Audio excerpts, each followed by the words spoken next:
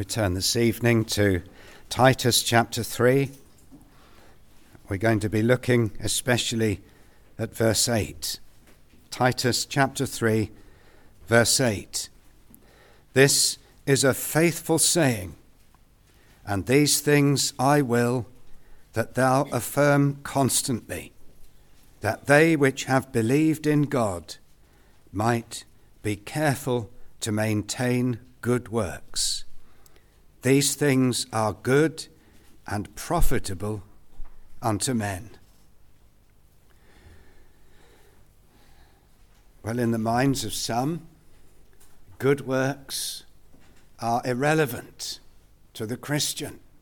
And of course, when we come to the business of the salvation of our soul, we do not rely upon good works, a holy life, kindness to others. Works must follow faith in the Lord Jesus Christ, and the apostle makes that clear here. He speaks of those that have believed in God, trusted God's promise, come to rest in the plan, the scheme of salvation which the Lord Jesus Christ has secured for guilty sinners such as we are. But having believed in God, we are called to a life of holiness and service, of self-denial and usefulness to the Lord. And so we're going to look at this verse particularly in detail this evening. I've given my message this evening a title, and really it's found, as we shall see a little later, in the middle of this verse, and the title is Anxious to Excel. Is that true of us, brothers and sisters? Are we those that have believed in God? That's where we must begin, trusting his word, crediting all that he has said, relying upon the salvation that he has provided, but having come to Christ, having trusted God's scheme, are we now anxious to excel for him? Well, we begin then in the beginning of this verse 8. Paul says this is a faithful saying. And throughout Timothy and Titus, there are 5 times where Paul makes a statement, a series of verses, a pivotal doctrine, and he has referred to it as a faithful saying, something most dependable, something trustworthy, but perhaps more, he means, something which is a key statement of the faith. And he's referring back here, of course, to verses 3 to verse 7. That statement concerning how a soul is saved. What we once were, helpless, undone, beyond helping ourselves, unworthy, guilty, despicable. And the Lord in his mercy saved us. And the apostle then adds here, these things I will that thou affirm constantly. I will. Here, it's not the usual word for will. It's the word that means I intend. And Paul, remember, is writing under inspiration of God. When he speaks here of his own will, he is not speaking as a mere man, but as the inspired apostle and officer of the Lord Jesus Christ. There is an authority to his I will. Paul is telling us this is God's will. Titus, you are to affirm these things constantly. It means to strenuously and continually affirm them. What do you expect of a preacher, a pastor, a minister of the gospel? He is continually to strenuously labor what Paul has just outlined concerning the way of salvation, the love of God, the Father. He is the one that is the source and the plan, or the deviser of the scheme of salvation. We see all three members of the Godhead here. Verse 5 speaks of the regenerating and renewing of the Holy Spirit. He is the agent. Let none of us think, I saved myself. I woke up and decided I would be a Christian. I felt my sin. Why? Because the Holy Spirit, in great mercy, regenerated us. We were born again. We were made alert and alive to spiritual things, to heavenly things. That's the difference between the person who is concerned for their soul and the lost around them. Are we better? Is there more wisdom in the Lord's people?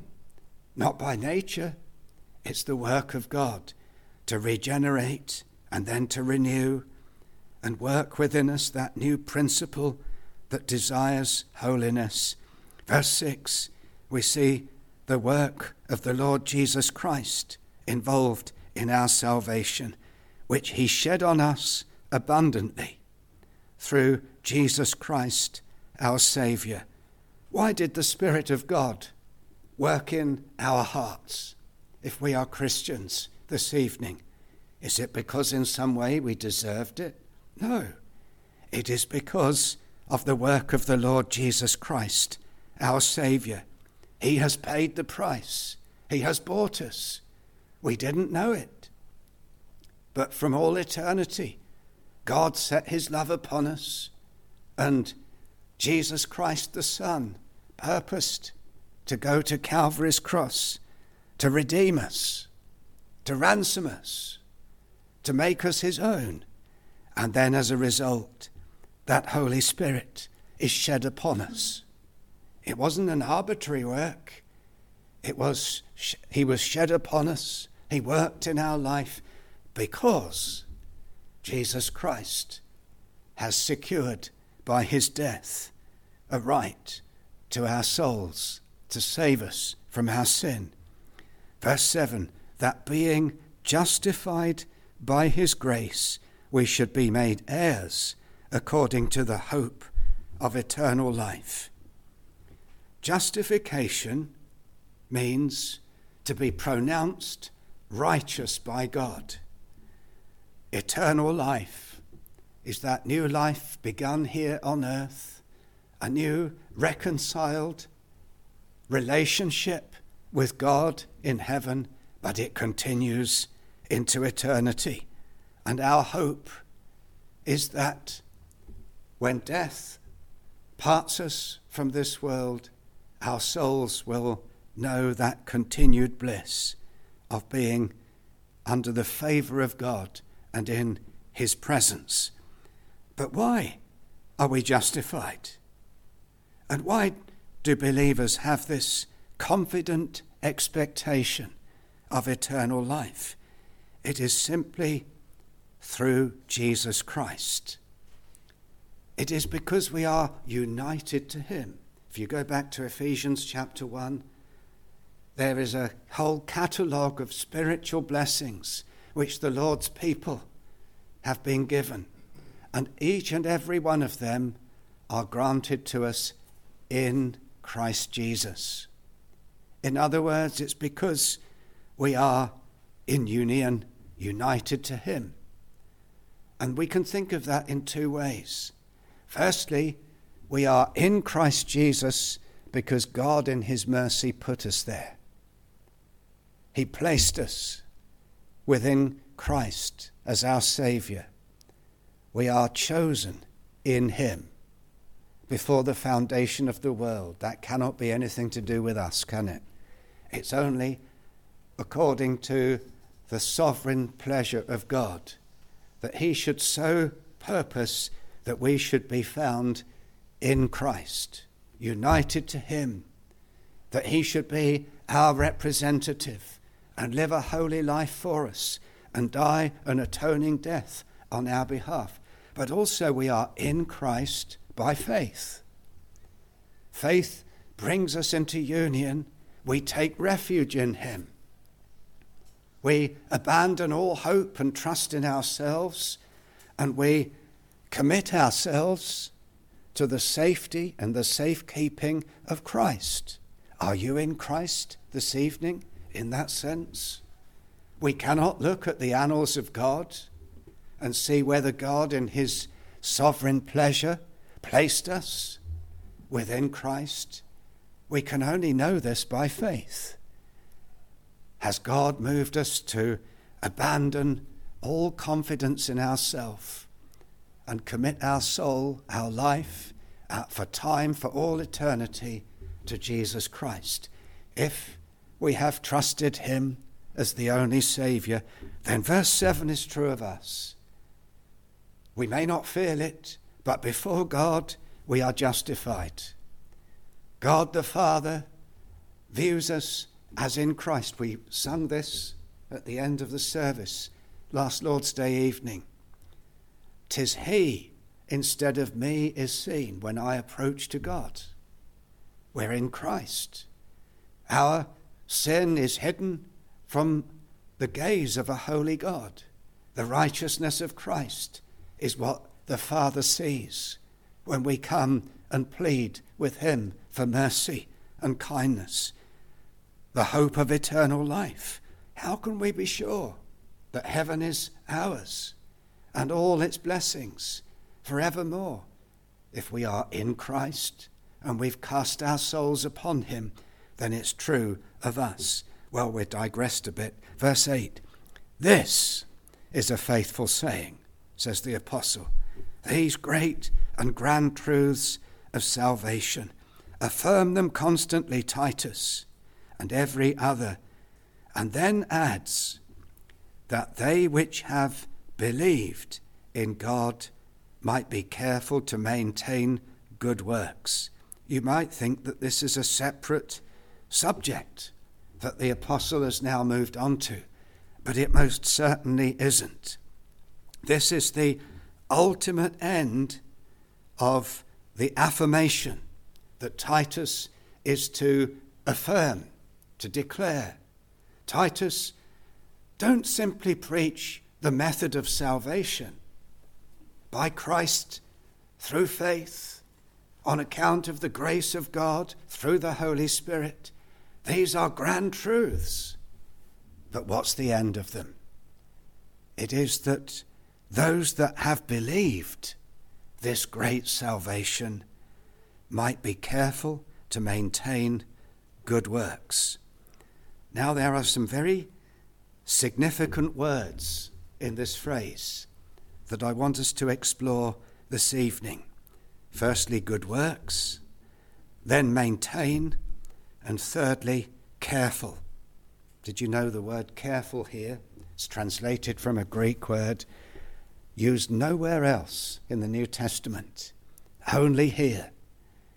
It's a very significant word, but we begin with good works because we often misunderstand or we limit this word, particularly in our society. Good works have become simply works of charity, works of kindness, of benevolence, and of course they are good works. But when when Paul refers here to good works, he doesn't simply mean, well, make sure the Christians are kind to one another, make sure they visit the sick and the elderly and the disadvantaged, make sure they care for one another. All of that's included. But good works here means every branch of our Christian duty as the children of God. Our moral duty, yes. Our civil duties in society, but also our religious duties. Worship is a good work. Prayer is a good work. Studying the scriptures that we may know more of our God is a good work. living a holy life. It's a good work. Showing kindness to the lost by witnessing to them, seeking to persuade them and point them to the Saviour. It's a good work, as well as all those works of mercy and kindness and generosity. So one old preacher describes good works here as noble deeds done in gratitude to God. Good.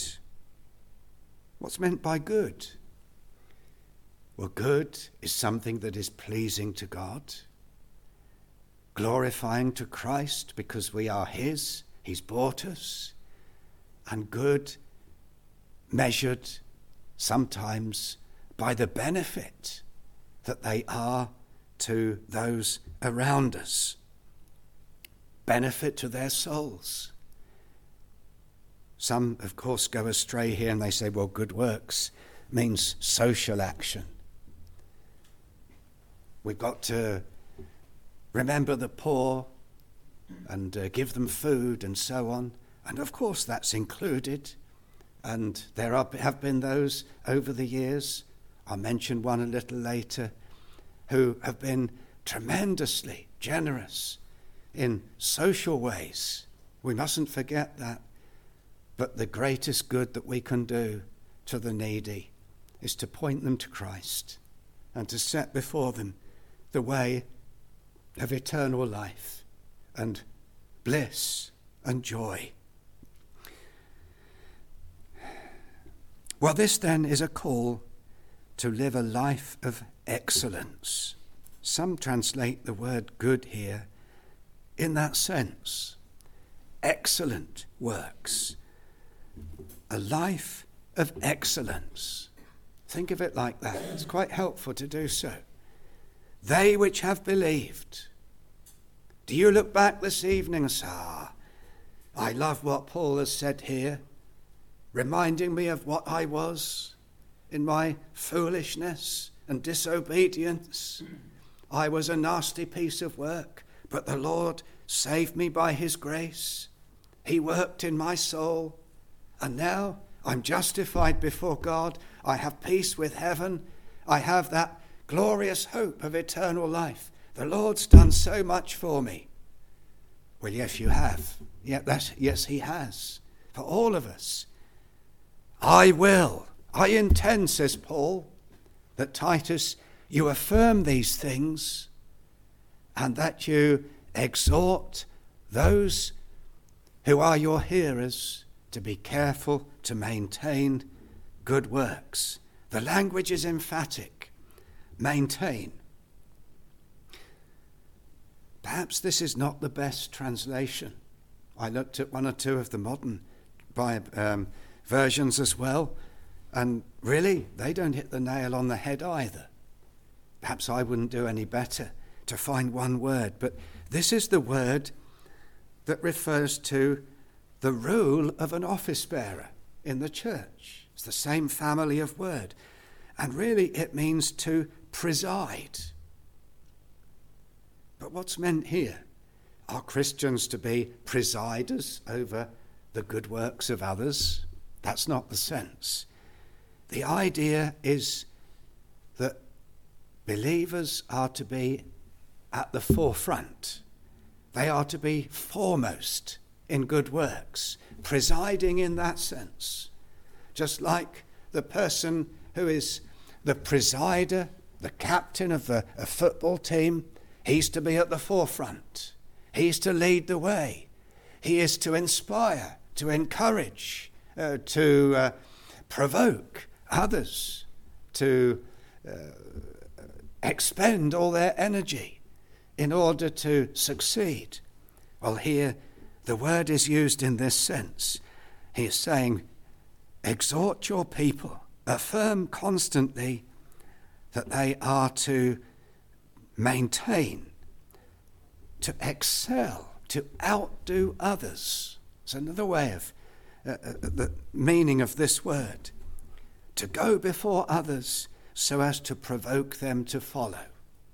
Not, of course, to draw attention to myself, Not to say, look at my holy life, or look at my kindness, or look at the zeal and energy that I give out in the service of others, or look at how precise I am in seeking to follow the Lord and commune with him and worship him, not to draw attention to myself, but to seek to excel in all those things in order that others should be provoked to honour the Lord similarly.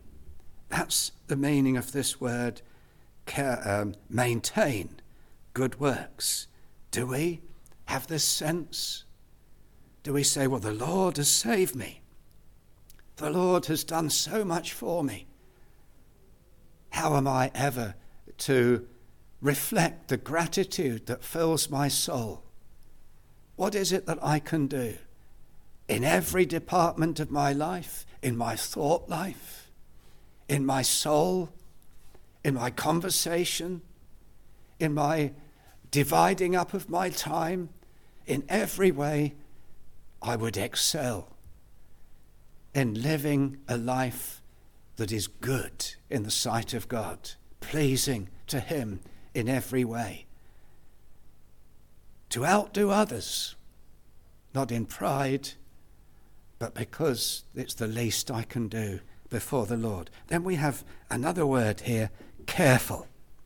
And as I said, this word careful, it means, it's only used here, it means to give earnest and continual thought to something.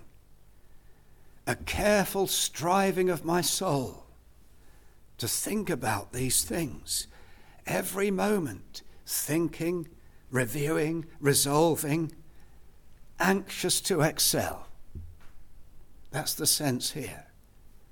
Many of us, perhaps, and I speak for myself as well, we can easily just drift in the Christian life and think, well, the Lord's been good. I know I should try and do what's right. I should try to please him. But the word here, careful, doesn't allow us just to bob along, as it were, and say, well, that's the underlying principle of my life. The apostle here uses such graphic and energetic language. Affirm constantly. See that they maintain, they preside, that they seek to vie with one another in order to live lives which are so markedly excellent, and cause them to have it always in mind, to be thinking about this continually. How can I serve the Lord? How can I please him? What good can I be to those around me? What will best honour and glorify my Saviour? That's really the thrust of this phrase. It's far more than just saying, well, I'll put a little bit of extra money in the collection. It's, may my whole life be devoted to the praise of God. You will have heard of Dr. Barnardo, famous Victorian who did so much good to the children of London in the 1850s. Well, Barnardo was born in Dublin, and as a young man, he was known to read radical books like the philosopher Rousseau and others, and he was known to be a bit of a troublemaker, not practically, but by the way he debated and discussed things. But at 16, having been apprenticed, I think, to a wine merchant, he was converted. And upon conversion, his initial desire, I don't mean straight away, but in the years that followed, was to go as a missionary to China. He'd read of Hudson Taylor, and he felt a real burden to do good for the Lord by going to China. But he travelled to London, and when he came to London, he was deeply moved by the poverty cholera had been the cause of much death, and there were many street children. There was much overcrowding, illiteracy, and he was overwhelmed by the needs of so many lost and ignorant children in London. And over the months that followed, he felt he must give up on his desires to go to China, recognizing that there was a great mission field in inner London. And he was instrumental fairly soon in setting up what was known as a ragged school, where boys, I think it was to start with, came along, and he began to teach them freely and arranged for others to help him. And he set up a boys' home for homeless boys. It was full. He had to turn one young lad away, and he learned a few days later that this young lad had died, destitute, and he resolved that there would never be another young man turned away from his schools and from the care that he would provide. Here was a man who wanted to do much for Christ. His greatest burden was to reach souls with the gospel, not to be a cause of social relief, but he recognized that these young people, these children, needed a roof over their heads, as well as a soul that needed saving. It was said that by the end of his life, there were, I think, over 90 children's homes set up through his instrumentality. Here was a man who was rich in good works. He did much for the Lord. He ought to be an inspiration to us. He thought, what can I do for the Lord to relieve the needy that I see? What are the motives? Careful to maintain good works. As I said, it means to give earnest thought to it.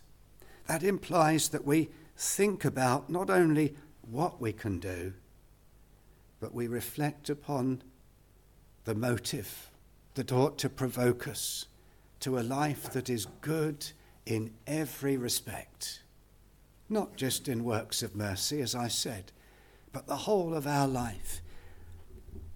We are to be thoughtful. This word implies thought, and if we go back to verses 3 to 7, and then here in the middle of verse 8, there are two great departments of thought. The first is implied here, those which have believed in God. We cannot, and belief there doesn't simply mean, of course, well, I believe God exists. It means those that have trusted God. God has provided so great a salvation, and by his grace, through faith, I have availed myself, as it were, of that great salvation. The Lord has blessed me in a singular and remarkable way. Millions around me know nothing of Christ. Thousands that I've interacted with in life will have no hope of heaven when they come to die. And the Lord has blessed me, and I've come to trust, to rest upon him. If we allow that thought to be constantly affirmed in our own minds, then surely it provokes us to say, what an obligation I have to strive to excel in every part of my life in gratitude to the Lord. If Titus is to affirm it constantly, then we are to reflect upon it and think about it constantly. The other thing to be careful of, or to be thoughtful of, is to reflect upon the hope that is set before us, made heirs. according to the hope of eternal life. The heir is a child. If I'm an heir of such great blessing still to come, not simply what the Lord has already done for me, but what by Christ has secured for a never-ending eternity of bliss, of joy in the presence of my Lord, surely I shall be careful. I want to excel for the Lord. I want to please him. I want to dedicate my life to him. I want to reflect the gratitude that I feel within by serving him. That seems to be the apostles' genuine thrust here. Well, I want to draw to a conclusion. Think about this. How do you define good works? Well, in one sense, the only way you can define what it means to excel or to live a life that is good is the Ten Commandments. Many people's perception of the Ten Commandments is it's a list of don'ts. But actually, as the Puritans used to say, it's also a list of do's. The don'ts are to be reflect the opposite positive virtues. Turn back with me just for a couple of minutes before we close to Ephesians chapter 4. And you'll see how Paul, in a sense, hints at that with regard to 2 or 3 of the commandments. So verse 25, Ephesians chapter 4. Wherefore, we need to read verse 24. He's describing what it means to be a new man, created in righteousness and true holiness. What does it mean? Verse 25, put away lying. There's the 9th commandment. Speak every man truth with his neighbour.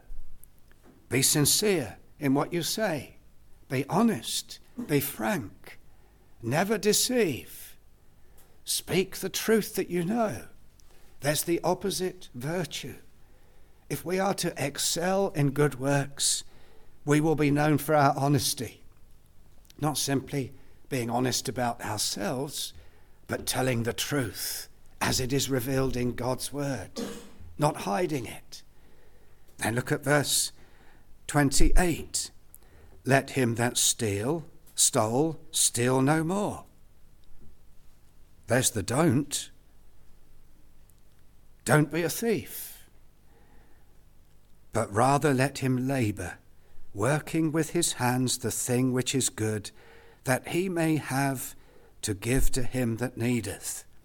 There's the opposite, positive virtue to that commandment not to take what belongs to another. If we would excel in living a life pleasing to the Lord, rich in that which is good, then not only are we to be earnest and honest workers, industrious, but the aim is that we may relieve those who are needy, to be generous, to be selfless, that we may have to give to him that needeth. Then verse 29, let no corrupt communication proceed out of your mouth. There's the don't. Don't swear. Don't abuse others verbally, but that which is good, to the use of edifying, to build up others, that it may minister grace unto the hearers. These are to be our continual aim. Be careful. Think about them constantly. Strive to excel in these traits of character. There's a lot of what's called antinomianism about today. The American friends we entertained last weekend were telling us that so many churches in the USA, they preach a gospel which essentially says, well, you believe in Jesus and you just carry on as you did. no change of life, no real separation from the world, no consecration, no desire to please God. You dress, you think, you act, you pursue the American dream and so on, and church is just tagged on. That's so alien when you think of what Titus is describing here. It's telling us that having believed in God, having come to Christ, we then are to be anxious, careful to maintain, to excel in a life that in every way is pleasing to God. Well, may he bless these things to us. Amen. We close our worship with hymn 461. Lord, in the fullness of my might, I would for thee be strong. 461.